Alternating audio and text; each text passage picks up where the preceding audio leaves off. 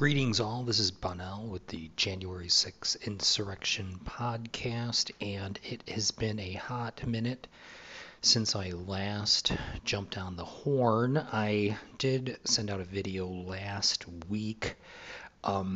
The response to it has been mixed. I don't really know what else to say about that, but it was a lot of fun putting it together. It's almost like a synopsis of J6 since it was the anniversary last week, and I wanted to kind of encapsulate what evidence was found in the report as well as everything else that I've been gathering since then. So the video, I don't know, I'm doing some other things with that, but having like a live video of myself talking with voice, I'm still trying to hammer out. To me, when I watch other podcasters and they are doing video and voice, it's kind of a struggle because you always have to look at what they're doing, and really they're just sitting in a chair, not moving. So for me, I'm trying to understand a better way to make it more entertaining on such a specific and kind of bland topic. Well, it's not bland, but it's not exactly, J6 is one of those events where it is a heartache and a headache at the same time. And for me, I'm trying to make that entertaining, which in fact it isn't. And that kind of brings me to the real problem. You watch the mainstream media and they are, skewing everything. And to say that the Biden document fiasco is not sloppy, I mean, that's the understatement. And, but it's perspective and how you perceive what has happened and what is happening. And the media, as usual, is not focused on um, what really is happening.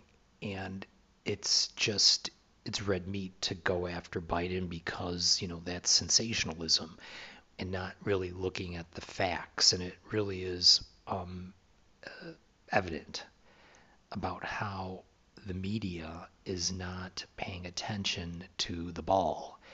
And the ball is bouncing around with not just Trump's documents, but he's a, a traitor, and he has stolen documents. Whether he took them, how he got them, and what he's doing with them is another story. But to say the two are connected, yes, they are, but you have to look at the perpetrator and the person that's actually that is dealing with the documents. And I'm not going to get into it. Maybe I'll talk about it later. But for me, they're really, it's apples and oranges. And I keep hearing people say that. I say that all the time.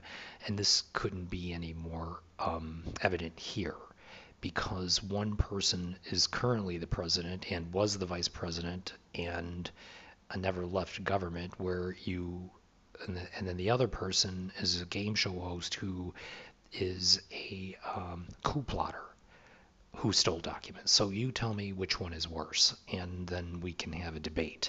But right now, to me, it's not even it's not an argument. So the latest on the J6 hearing is the latest is the Proud Boys, and the Proud Boys leader Enrique Tarrio. You know who he is. He looks like a militant black guy with preppy kind of glasses and a baseball cap that says whatever it says. And he's on trial right now along with everyone else that he has been conspiring with for quite some time. You remember this group, they're the ones that Trump told to stand back and stand by on the debate stage between him and Biden.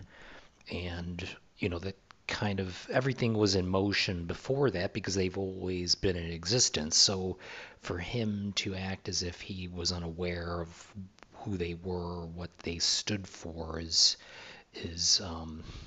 ridiculous. But some of his friends that he is now dragging along with him are his co-defendants, Joseph Biggs of Florida, organizer Zachary Rell, he's the president, and Dominic Pizzola of New York, and McCullough. So these are some of the people who are currently in, they're selecting the jury right now. And there was some media attention earlier on in the week about how the attorneys for the Proud Boys were arguing because they couldn't get a fair shake. The thing about a conspiracy is that it has a lot of tentacles, and one of the January 6th insurrection tentacles is in Wisconsin. And being a cheesehead myself, and uh, Wisconsin being my alma mater, I take this very seriously. And Senator Ron Johnson, I believe his name is, he is currently in the House and of Wisconsin, and he is deeply involved. And every time he's asked about it, he gets a little pissy. And when he gives answers, they make no sense. And he wordsmiths everything because he knows that they're hot on his tail. So he's one problem with the fake electors because his office tried to pass them on to Pence, and then Pence disagreed, and then he believes that because he didn't accept it, that there was no crime. That's the problem. And now there is another individual in Wisconsin who just filed a complaint in Wisconsin, and um, they wanted to bring a case against one of the electors that was filing a fake certificate. And in Wisconsin, this is a no-no. And I'm trying to find his name, but this just happened recently where the elector was the judge on the complaint, and then who was a GOP ally, and he dismissed the complaint, saying that what the fake electors were doing was fine because the Trump trial, meaning the votes, trying to find fraud in the votes, which never happened, but still on January 6th, they were saying that it was. So that's why he dismissed the complaint. I know it's confusing because it is, but basically a Wisconsin judge dismissed a complaint saying that what Trump was doing was legal, when in fact it wasn't. So I wanted to get the names of the people regarding that Wisconsin case. So the guy who was the fake elector was a commissioner by the name of Robert Spindle, and a Madison-based law firm called Law Forward, they filed a complaint. And the complaint basically said that this Robert Spindle, the commissioner, had done something illegal. He forwarded those fake electors, and he shouldn't have. And then it was brought before the judge in Dane County, and a judge by the name of Jacob Frost in Dane County Circuit, he dismissed the case because he felt, and remember, he is a GOP appointee and a Trump ally, he dismissed the case, saying that what this guy Robert Spindle did was legal because the election still wasn't decided. That was his defense. Remember, the election was already had already been confirmed a couple weeks afterwards, and we were moving forward, but there were still cases and trials happening. And this happened after the fact and should never have, um, well, it should never have been dismissed because now we know that the fake electors were submitted by these people and they still haven't been held accountable. And the reason that they haven't been held accountable is because you have judges who are dismissing the cases saying that what they did was perfectly fine. And there lies the conundrum, right? You have the GOP who have strategically aligned judges who are really doing the devil's bidding. And this is a perfect example. So Wisconsin needs to get their act together because right now you have two traitors in the mix, and the why people are, getting back to January 6th and the people who are being tried in court right now, the Proud Boys and everyone else that I talked about. There's over 900 people have been tried, and you still have Mark Meadows, Donald Trump, Scott Perry, John Eastman, and Jim Jordan, who I'll get into later, but they're walking around as if nothing has happened. And the problem is you have most recently Ron Johnson on the weekend shows just, you know, making no sense and saying that what he did was perfectly legal when in fact it's perfectly the opposite. And that's the problem, is that people are not paying attention to the ball. And that's the problem. I mean, I just don't get it. Ron Johnson was blaming the media for actually reporting the actual news. He's like, um, because he's sitting on a committee, and Todd asked him, "Well, shouldn't you recuse yourself because you're being investigated?" And he's like, "Well, what happened to innocent before proven guilty?" And that's absolutely true. But what also is a fact is that you were deeply involved, and evidence shows that you had your dirty little fingers in the electoral plot. And that's part of a conspiracy, and that's part of the tentacle that they're not really understanding. So speaking of Trump, he's back in the news because of his rape charges. And that poor lady who he keeps defaming every time he opens his mouth. And once again, another tentacle to his innocence. And I was thinking about this, like, of course he did it, of course, but because people are going to defend him regardless. And the evidence is right out there in the open. Grab their pussy and grab anything, and why would it be beyond the stretch of the imagination that he would rape a poor woman that was defenseless, right? Um, who knows what was going on?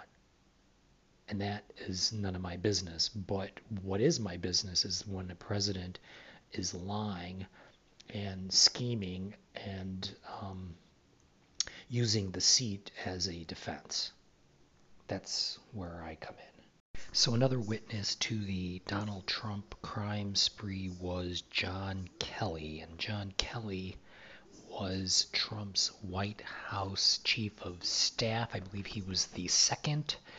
Reince Priebus, whatever, was the first one. And John Kelly, General John Kelly from the Department of Defense, General, Army, well respected, was his second White House chief of staff. And there's some latest news about how he had to talk Trump out of nuking North Korea because he couldn't understand the the diplomacy aspect of what was going on in North Korea and how it would affect us. Essentially, he didn't understand that if he bombs them, that would be a bad thing for us too. Right? You're dealing with an infant, so he doesn't understand basic concepts. I mean, it's obvious. But anyway, John Kelly has always been of interest to me, and I've actually spoke about him before because in a book that I believe Ivanka Trump put out, or her people put out, saying that John Kelly pushed her, apparently, allegedly, which is absurd. But she was saying that because John Kelly really didn't agree that the spawns of Trump should have security clearances, rightfully so. We now know, right? It was a bad idea, but people are too ignorant to understand that. So here you have a general who is a lifer, right? He is in government because that's what he does and that's his job. And then you have a game show host coming in with his derelict children trying to do grown up things. And John Kelly was the voice of reason who tried to steer that ship. And he did it for, I believe, a year until he couldn't do it anymore. And the reason John Kelly is back in the news is because people are writing about him that he really hasn't said much. Well, let me tell you, Mr. John Kelly, from a veteran to a veteran, I will provide you a safe environment to discuss the former president's actions, because I think that that is what's missing from our media outlets is that perspective of truth, because the CNNs and the MSNBCs, it's garbage, and the problem for us as lifers, we don't just say or do anything just to do it. There has to be a principle behind it. And I understand why he hasn't said anything, because he doesn't want to get in the mix. But from a from a strategic standpoint, I think you really need to start saying something, because already we have a DOJ that is not doing their job. That's why he continues to steer this country in the wrong direction. And it's quite obvious, just based on current events, that we're the chumps. Yeah, people are stealing our lunch because of this still, because of this debacle of the GOP for going on 6 years now. And that brings me to their latest headache called George Santos. You know, a sloppy bottom. That's what he is. Sloppy bottom. And I love the way straight people are kind of dancing around. They don't even mention the fact that he said he's married and he's a gay man. And what is he doing? And he's compromised. That's what he's doing. And he continues to compromise our legislative body, because you have a Speaker of the House who's as compromised as the next person. And then you have people like John Kelly who are, with their hair on fire saying, no, you can't, power over principle. And this is now, it's amazing how this is all coming to a head now because of what's going on. And Santos, the sloppy bottom, is just a symptom of what really is going on. And I heard somebody this morning say, just switch out Santos' name with Trump and you get the same deduction, right? They lie because they can, and they will because they're allowed. And you don't have a leadership that says any difference. And you have Mitch McConnell, who is pretending that he's in charge, when in fact it's the Freedom Caucus that is running the show. And then that brings me to Scott Perry, who is the leader of the pack. And until the media starts talking about um, real issues, like instead of talking about Biden's documents that he has in his garage parked next to the Corvette, they should concentrate on who the Freedom Caucus is. Who is Jim Jordan talking to? Why is Don Trump Jr. flying all over the United States trying to subvert an election? Those are the topics of the day, not sloppy bottom George Santos and um, President Biden's documents. I love the way they're trying to make this false equivalency between the two when in fact they're not. It's, apples and oranges. So let's get on to more of Trump's allies. It's Jim Jordan, right? So on January 5th, 2021, Jim Jordan texted Mark Meadows, passing along advice. He wanted him to send a text message to Mike Pence saying that he should call out all electoral votes that he believes are unconstitutional as no electoral votes at all, knowing that they had already sent fake electors to 7 different states, right? So here it is. It is in a text message. Of course, it's his because it's tracked and traced and everything else. Um, I mean, it's a conspiracy.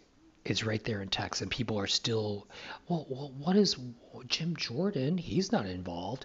And this guy is on the Judiciary Committee. And there you go. Another major problem. So the thing about that text message from Jim Jordan to Mark Meadows is that why would he send that message um, specifically about, quote, unconstitutional as no electoral votes at all, end quote, because he knew that somewhere in play were fake electors and the submission of certificates. See, so that's part of the conspiracy. He knew what was going on. And, Jim Jordan, how he remains in office is beyond me. And I would say that there's some um, nefarious things going on because it's just, it stinks because it does. And he was subpoenaed on May 27th, 2022 um, for a deposition, and he just blew it off. Now, um, this is to any employee out there. If your boss was to tell you you need to come in, there was a serious issue, and we need to understand more about it, and then they say no, I'm not coming in. Now, do you think that would fly in a normal world? So then, why do we allow these crooks and thieves to be able to do this on our dime? That really is the blatancy of it. And you can just see Jordan and how he froths at the mouth about everything that has to do with um, any compromise, right? He's one of the Freedom Caucus members, if not one of the leaders of that caucus, and everything else that they're involved in.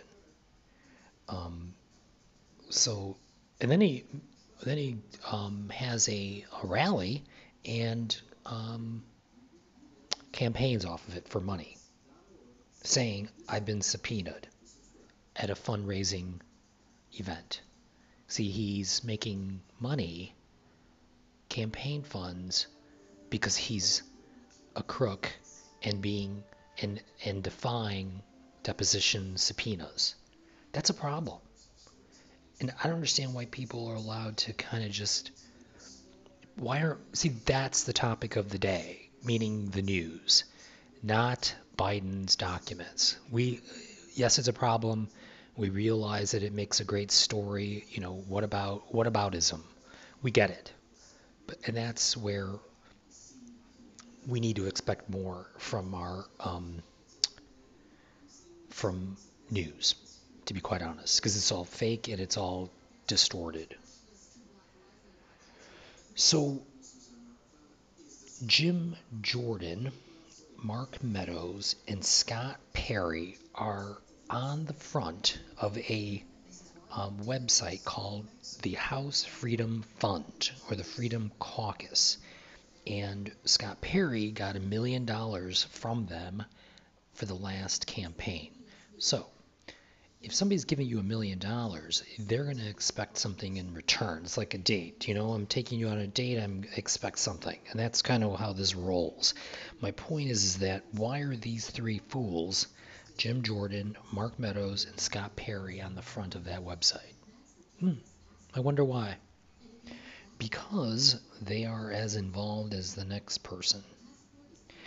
And, you know, what I'm trying to understand is why are congressmen who are under investigation in the House or the Senate and they're sitting on committees who are going to decide whether these investigations can move forward? That's what needs to be corrected in our process. And we're seeing it in real time. That's why everybody's kind of standing around looking at each other. Because to be quite honest, all of these people who I've mentioned today should already have been indicted. They should already be in jail and waiting their sentencing in their court hearing. But that hasn't happened. And I think that is why most people are kind of up in arms, because you have everyone walking free and just doing whatever they want and saying whatever they want to boost their base so that they look innocent, when in fact they're not. So another tentacle in the conspiracy is the name of Ali Alexander. And this little piece of shit was the founder of Stop the Steal, right? So Ali Alexander was known and personally involved with Donald Trump. And how do we know that? Is because Trump nicknamed him Sammy Davis Jr. after the famous entertainer from the 50s. Sammy Davis Jr. was a famous, like, part of the Rat Pack, and Ali Alexander, who I don't think is black, I think he is from the Middle East somewhere, but go figure. He's trying to subvert our uh, Constitution and everything that the United States is about. And why you would even question that he would be involved with it is beyond me. But Trump knew him personally to call him Sammy Davis Jr.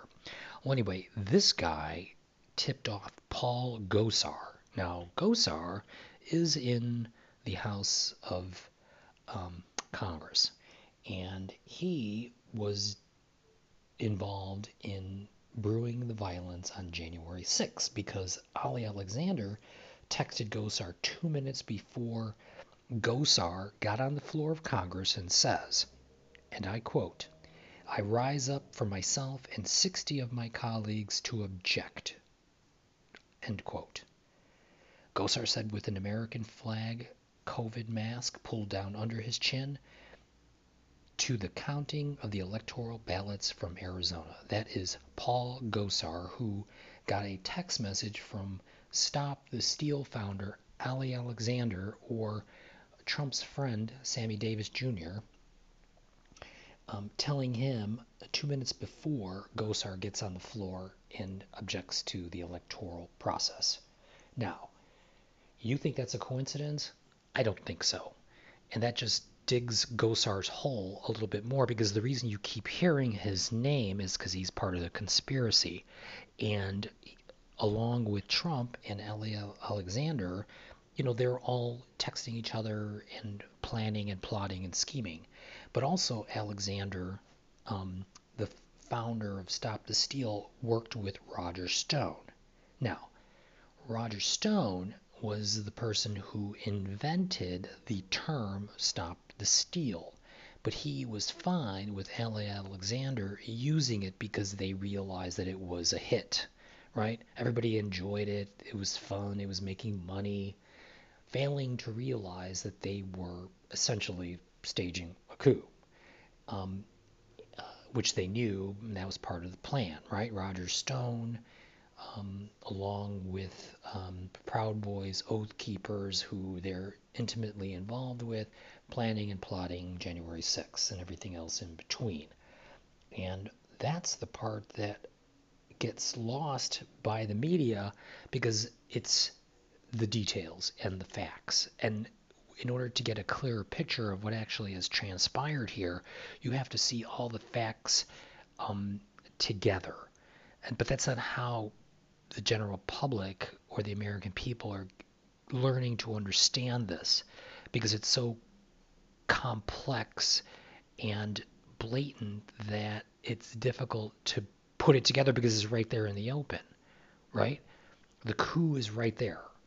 The evidence is right there. But yet people and the Department of Justice are struggling to call it what it is. And that's the part that baffles me. And there's no sense of urgency for something like this.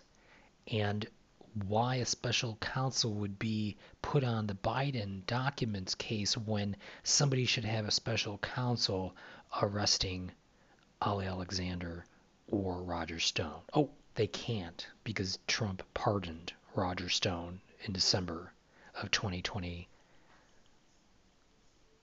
I believe it was 2020, yeah, December 2020. It couldn't have been 2021 because he was not president. So it was at the December 2020. And there lies the problem. But anyway, I'm going to wrap things up and we'll chat soon. I'm going to try to get some more video out, and everyone have a wonderful day. Talk to you later. Smell you later.